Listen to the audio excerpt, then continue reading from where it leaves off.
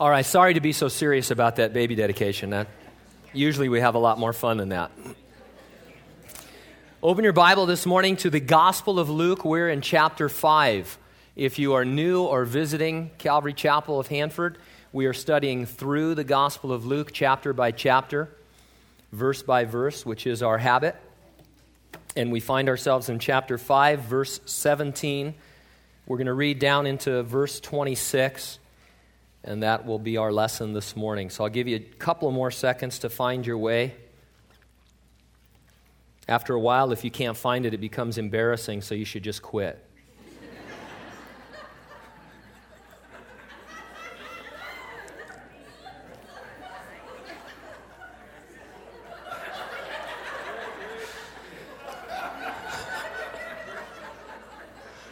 Okay. I'm just saying what we're all thinking, you know.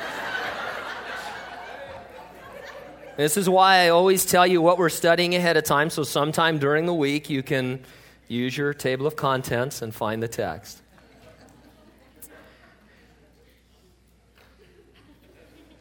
Are you done now? Is everyone done?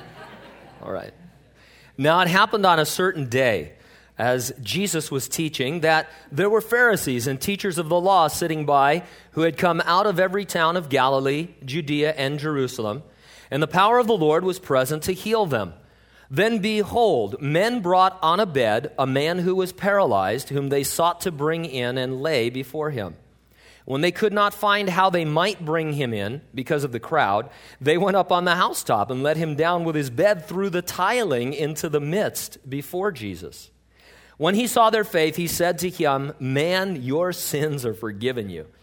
And the scribes and the Pharisees began to reason, saying, "Who is this who speaks blasphemies? Who can forgive sins but God alone?" But when Jesus perceived their thoughts, he answered and said to them, "Why are you reasoning in your hearts? Which is easier to say, 'Your sins are forgiven you,' or to say, 'Rise up and walk'?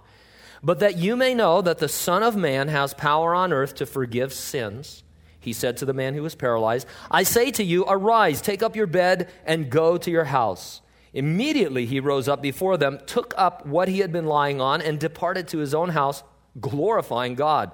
And they were all amazed, and they glorified God and were filled with fear, saying, "We have seen strange things today." Let's have a word of prayer.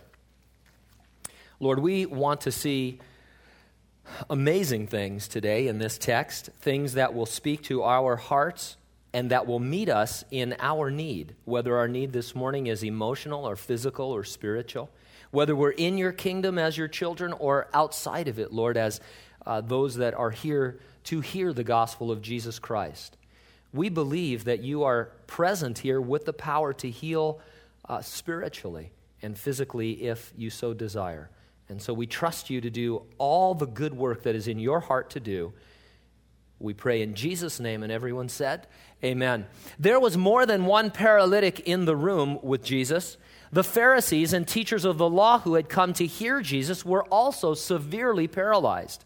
For one thing, they never moved a muscle to help bring the paralytic to Jesus.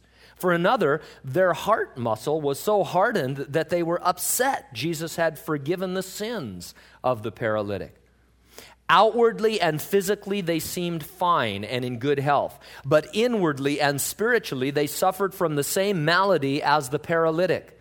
Everyone in the room, with the exception of Jesus, suffered from it. They were all born with inherited sin, born with what we call a sin nature. Then throughout their lives, they had all committed individual acts of sin. Sin is sometimes called in Scripture by the names of diseases in order to illustrate its awfulness. For example, in 1 Kings chapter 8, verse 38, sin is referred to as, quote, "the plague of your heart." Ralph Robinson is quoted as saying, "There is not any sickness of the body, but there is some distemper of the soul that might be paralleled with it and bear the name of it." The story in Luke is intended to illustrate that there is a greater palsy that needs healing, the spiritual palsy of sin. There is only one cure. You need to have your sins forgiven. The Pharisees and teachers of the law were right about one thing. God alone has the power to forgive your sins. Jesus was and he is God. He was present then and he is present now with the power to forgive you and heal your spiritual palsy. We'll organize our thoughts around 2 points. Number one, you are the friend of the spiritual paralytics whose sins need forgiving. And number two, you are the former spiritual paralytic whose sins were forgiven. Let's take a look first in verses 17 through 20, where we'll see that you are the friend of the spiritual paralytics whose sins need forgiving. The physical condition of the paralytic was a picture of the true spiritual condition of the human race. We are all paralyzed by sin. He will become a dramatic visual aid for Jesus to show his authority to forgive sin. And so let's read verse 17 again. Now it happened on a certain day, as he was teaching, that there were Pharisees and teachers of the law sitting by, who had come out of every town of Galilee, Judea, and Jerusalem. The power of the Lord was present to heal them. The word for Pharisee comes from a Hebrew word that means to divide or to separate. The Pharisees probably developed after Ezra, the Old Testament priest, who taught the Jews the law of Moses and called upon the people to live separated lives from the surrounding nations. The teachers of the law were also called scribes. They're called that in just a few verses. As I understand them, they were teachers among the Pharisees, sort of maybe a super Pharisee. As a footnote, the Jewish historian Josephus tells us that there were approximately 6,000 Pharisees in the time of Jesus. Now, the Pharisees had made a good start.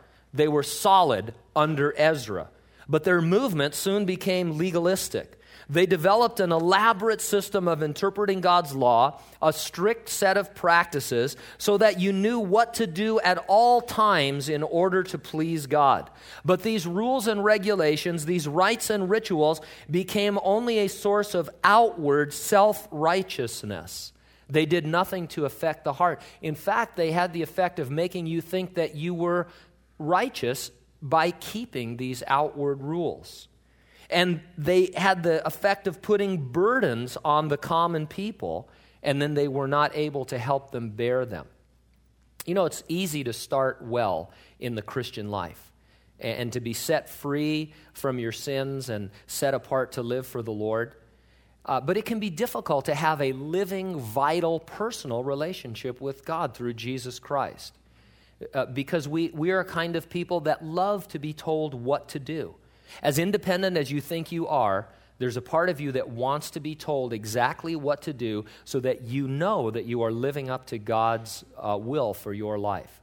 There's that mysterious area of our love for Jesus and his love for ours that is kind of the romance of our redemption that we find difficult, and we would rather settle sometimes for the rules. Lord, just give me the rules. Tell me the 5 things or the 10 things or the 12 things that I have to do. And Jesus comes along and he says, well, how about you love God with all of your heart, mind, soul, and strength, and love your neighbor as yourself? I was hoping for something more concrete. And it's difficult for us to just live in this atmosphere of love. It shouldn't be. We should be set free by it, to simply just react and act towards people the way the Lord would love them and all. But we fall into this legalism and these legalistic habits. Christians do it. Whole churches do it. And then we believe that we are righteous because of what we're doing. And so the Pharisees made a good start, and they even appeared to be spiritual. Even at this time, the common people respected them and saw them as the spiritual giants. But we know, and Jesus knew, that their hearts were far from him. In the context of our story, as we're developing this illustration, they were seen as the spiritually healthy Jews. If you were to ask somebody that day, if they were having if Fox News was there and they were doing an interview, they would say, now, who are the spiritually healthy people here? A lot of people have crowded in for healing. And they would say, well, the Pharisees and the scribes there, those guys are spiritually healthy. They're the number one head honchos here, just checking Jesus out. And so they undoubtedly had come to see if Jesus had the power to perform physical healings as had been reported. He did, but only to represent that he had the authority to completely heal a person by forgiving their sins and giving them eternal life. While these guys were in the front row wondering about Jesus' ability to heal, The power of the Lord, it says, was present to heal them. They were in worse condition than the paralytic because they didn't suspect there was anything wrong with them. In verse 31 of this same chapter, Jesus will tell another group of Pharisees, those who are well have no need of a physician, but those who are sick. It was in response to their complaint that Jesus was spending a lot of time with sinners and not so much time with these super saints. And he says, well, those who know that are sick are the ones that I've come to minister to. And it's implied, of course, that the Pharisees were just as sick, maybe sicker, because they thought they were well. The whole human race is sick with sin. The scribes and Pharisees appeared spiritually healthy on the outside, but inside they were filled with sin. Jesus, in one of the great analogies of his that he used, he would one time say that the Pharisees were like whitewashed tombs. On the outside, all kept and polished and, whitewashed, but inside, full of dead man's rotting bones. And so that's what it meant to be a Pharisee from heaven's perspective. Rather than go around diagnosing others or sitting in judgment over Jesus, they needed treatment. And so in verse 18, then behold, men brought on a bed a man who was paralyzed, whom they sought to bring in and lay before him. This would be an extreme case. He could do nothing for himself. In all likelihood, the paralytic could not even speak. He lay around all day on his bed, drooling and having caregivers help him with all of his bodily functions. He becomes a contrast to these religious leaders. First of all, they see nothing wrong with or within themselves. Seated close to Jesus, they do not understand he was present with the power to heal them. The paralytic has everything wrong with and within himself. Confined to his bed, far from Jesus, he understood the Lord was present with the power to heal him. Or at least his friends did.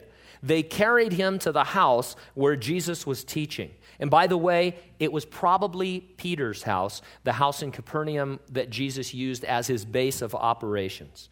Verse 19, when they could not find how they might bring him in because of the crowd, they went up on the housetop and let him down with his bed through the tiling into the midst before Jesus. The crowd would not clear a path for them to get in to see the Lord.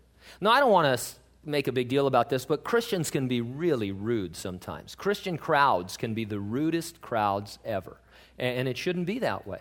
I remember as a young, brand new Christian, went down to Calvary Chapel of Costa Mesa, and the hot happening Christian band at that time was the Sweet Comfort Band. Anybody even remember the Sweet Comfort Band? God bless you. They were the Audio Adrenaline or the Newsboys of their day. They were happening. And so we waited outside, and Pam and I and another couple, we were maybe as far as I am from the back doors of the sanctuary to the door of the chapel, and there were several lines all the way around, but we thought, it seats 3,000, 2,500 people. We certainly are going to get in. They opened all the doors.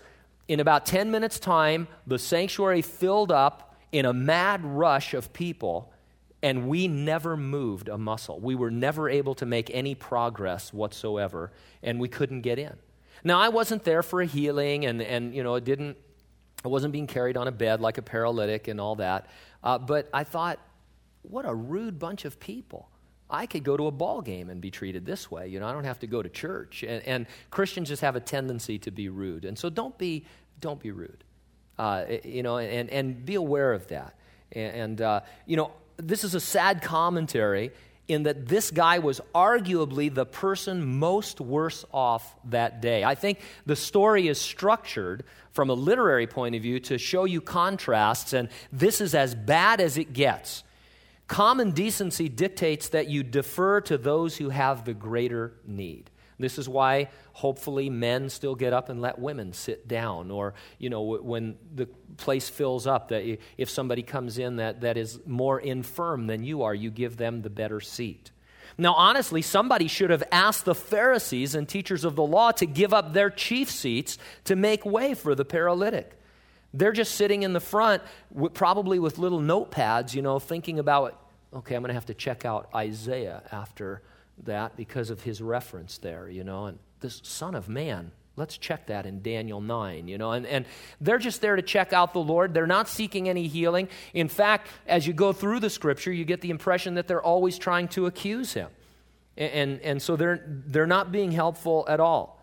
Maybe I'm reading into this as well, but I sometimes think we don't see more of the Lord's power because we're not sensitive to our surroundings. We should be more aware of what's happening around us and what's going on with people. Now, I can say that because I'm really bad at this. I'm kind of dull when it comes to knowing what's going on.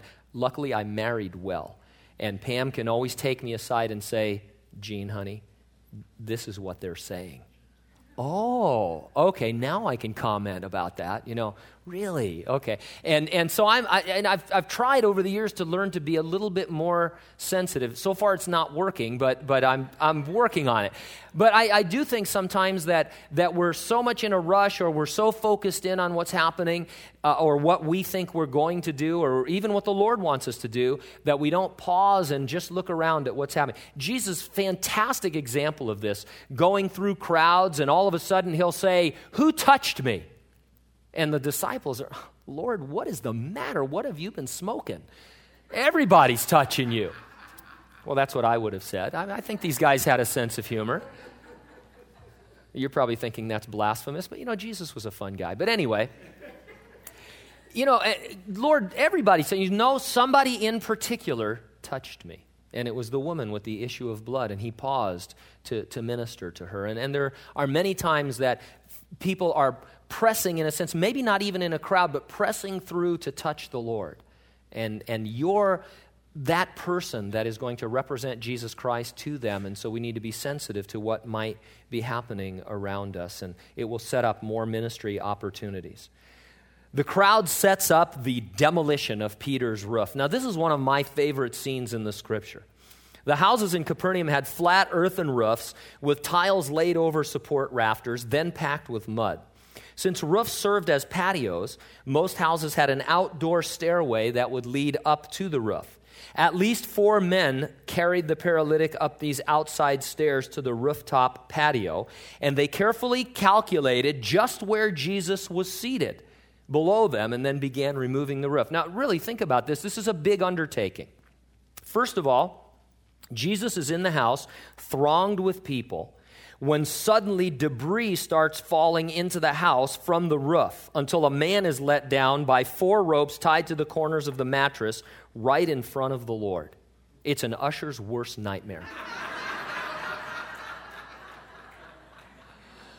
Okay, so these guys arrive, and they can't get through. And so one of them has the idea to go on the roof and tear up the roof and lower the guy down. And the other guys go along with it, and they would have had to figure out exactly where Jesus was. And so, this is a bigger undertaking than you think. And so they somehow, maybe with their laser leveler or something like that, they figure out, and they start tearing up. And this would have taken some time. This wasn't a skylight or a chimney. I mean, they tore up the roof. And I'm sure Peter was a little concerned about what might be happening out there. I think there were 5 guys, 4 up on the roof and 1 at the bottom of the stairs, the biggest guy, to keep everybody else from going up there and say, hey, nothing's happening here. Everything's under control. We're tearing up the roof so we can let down our friend. I mean, this is pretty intense. And so Jesus, he's got to be smiling. Yes, it's an interruption of his teaching, but we don't see Jesus saying, Peter, get up on the roof and get those guys out of there. I'm right in the middle of a great analogy here. I'm just about to reveal that this is me and, Zechariah 14 or something like that, And Jesus, I'm sure, is just having the time of his life. And so the roof breaks open and this guy comes down. And, they didn't have tackle with them. I don't even know if they had, they probably grabbed some rope and uneven, and I think the guy probably even fell the last couple of feet, and stuff, just bam, right on the ground. I mean, this kind of stuff happens. I was up at the hospital in one of the hospitals in Fresno one night, visiting somebody who was sick or hurt, actually, and we were in there in the middle of the night, and the ambulance crews come in, and they, there's a constant stream of people, and so this one crew, they brought this guy in, and this guy was just wasted on meth or he's just out of his mind on drugs, and he's on their gurney, and they want to transfer him from their gurney to a bed that's against the wall. And so they're getting ready to just kind of gently lift him over, and they're doing a 1, 2, and on 3, he decides to help them by jumping, and he just smashes right into the wall. I mean, just bam, and falls back. And they just leave, and stuff, because I guess this is just a normal thing, So these are, if you hang around situations like this, they are not sterile and antiseptic. I mean, there's dirt now all over the floor. The guy's bed has stuff on it. Tiles are probably falling in after him. And they just plop him down in front of Jesus, thinking, well, he's paralyzed anyway. So, what could it hurt?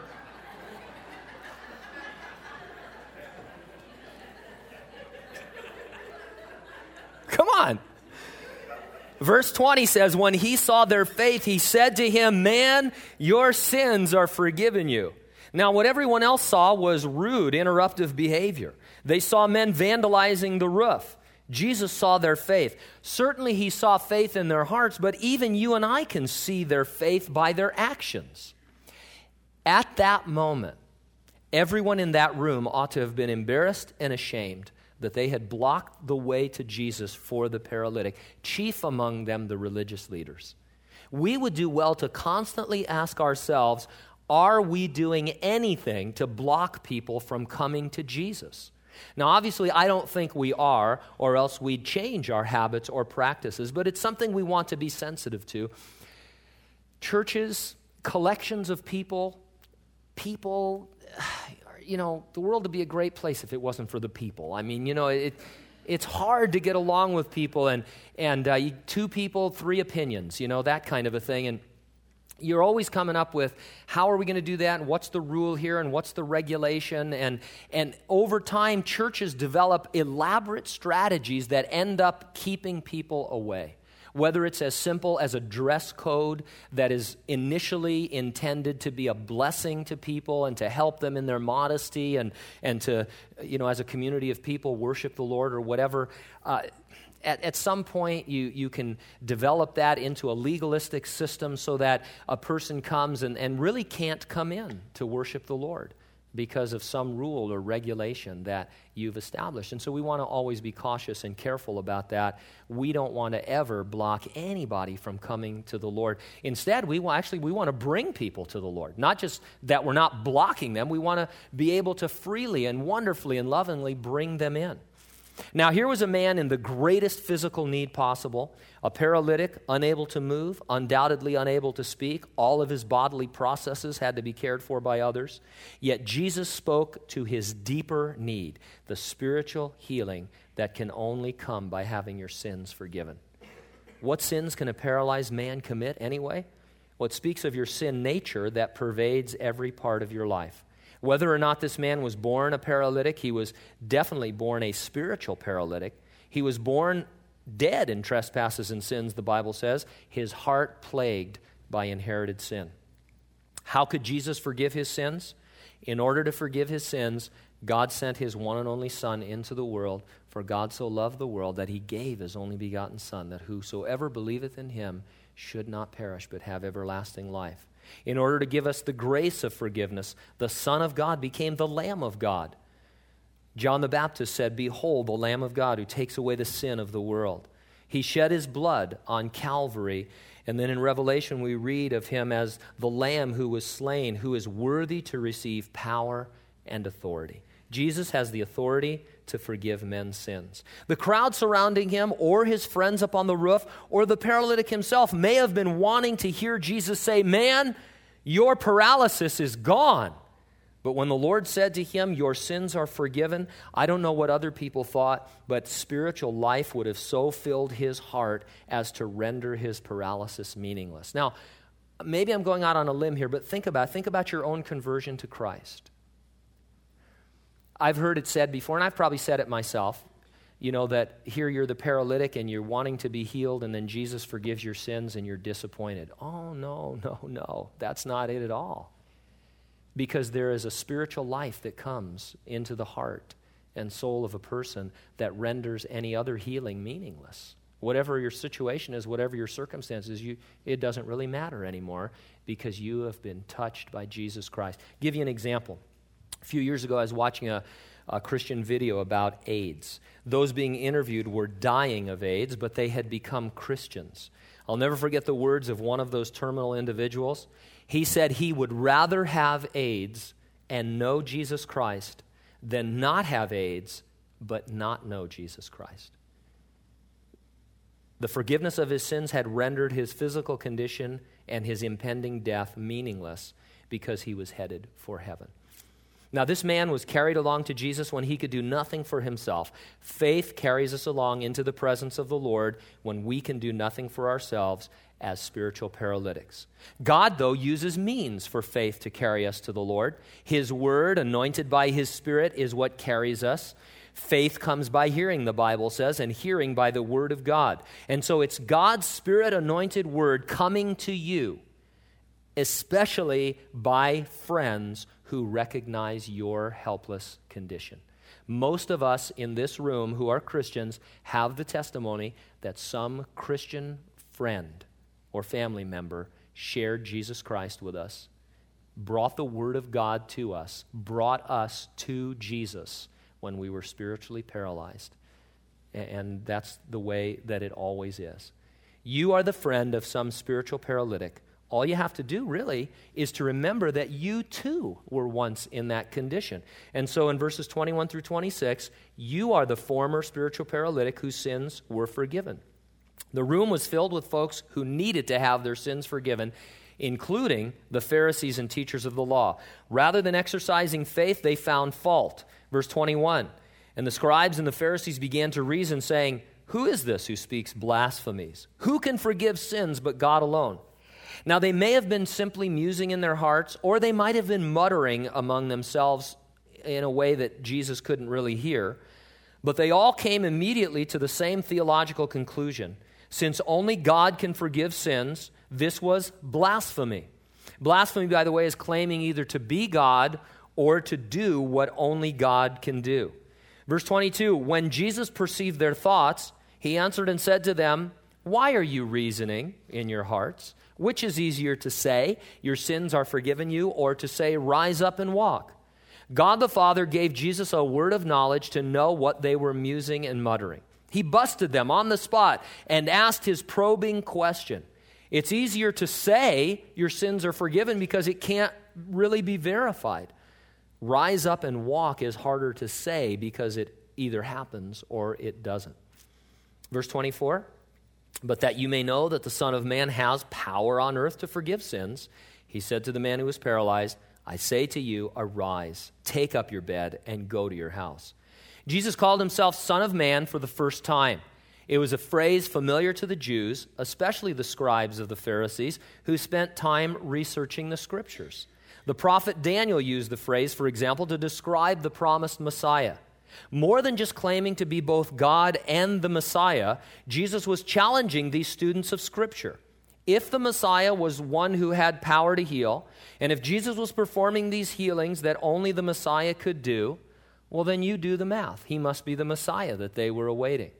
The other thing that's going on here that I like, Jesus, Son of God, Son of Man, God in human flesh, is really saying, what I'm doing is scriptural.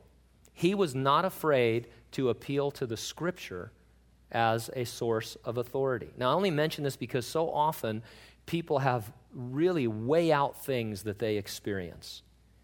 And because they've really experienced it, it's a real thing that happened, they believe it's from God.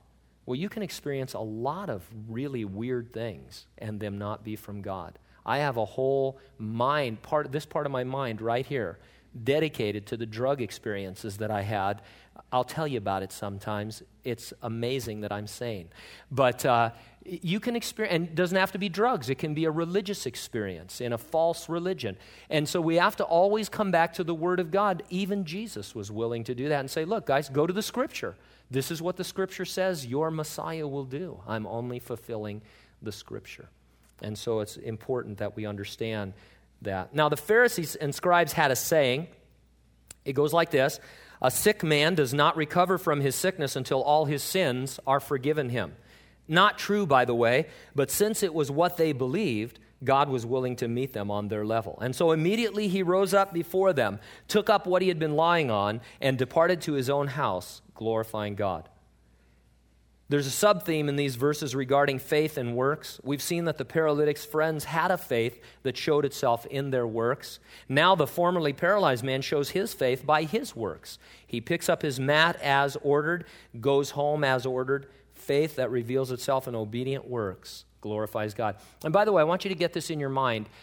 I think sometimes we have the impression that because he had been paralyzed his whole life that he had to get up slowly and stretch out and just get used to this idea and stuff. Now, he may have gotten up quickly and fallen down, some people say, but I don't think so.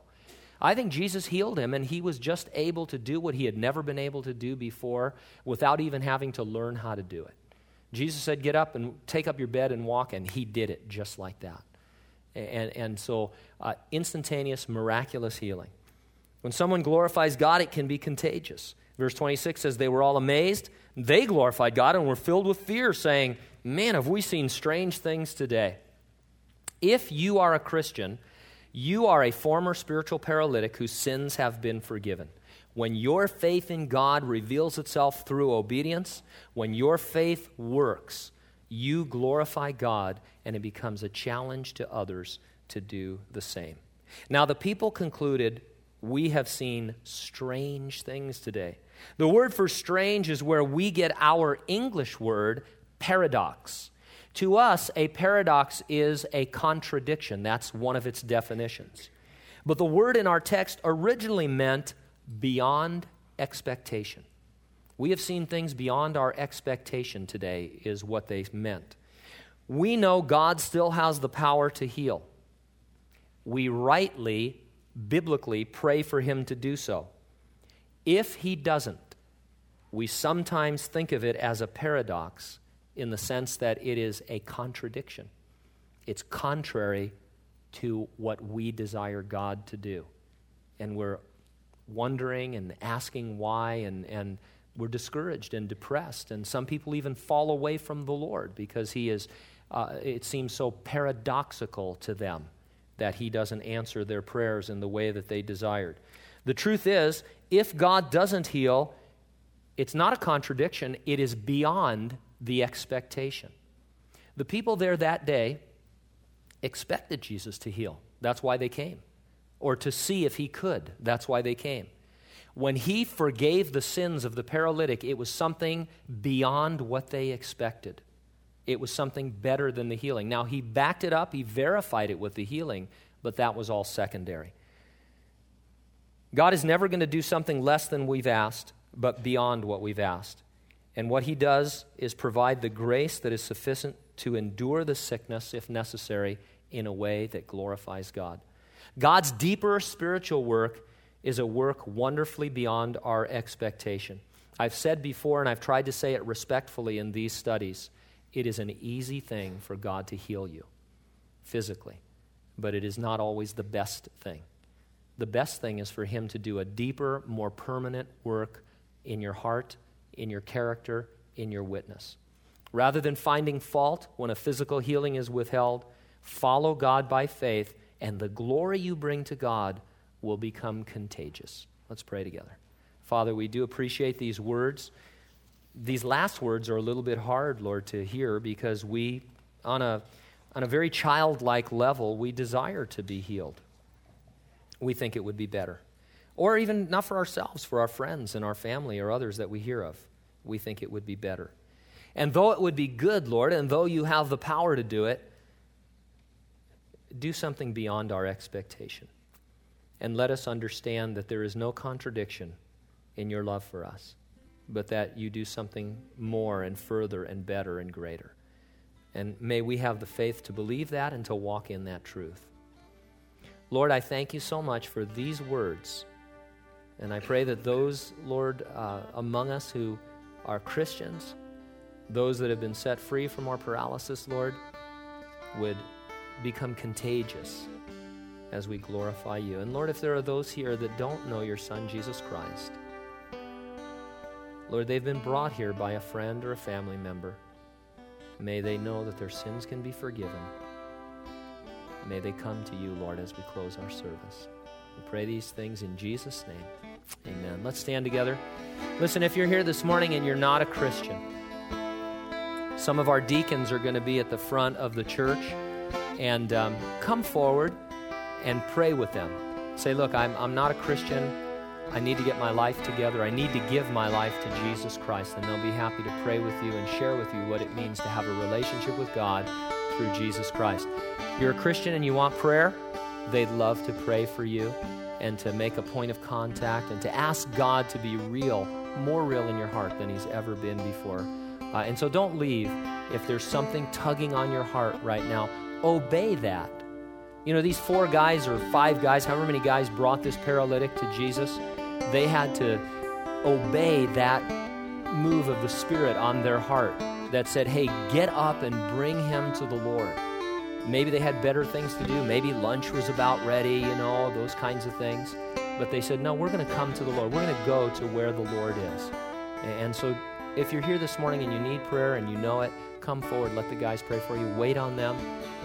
You know, if there's a lot of people, and just let the Lord minister to you. Come to the 24 hours of prayer. It'll be a sweet time. God can touch the lives of those that you love, and He can touch your life through the prayer time. Stay for 5 minutes, stay for 5 hours, but join us. May God bless and keep you in Jesus' name. Amen.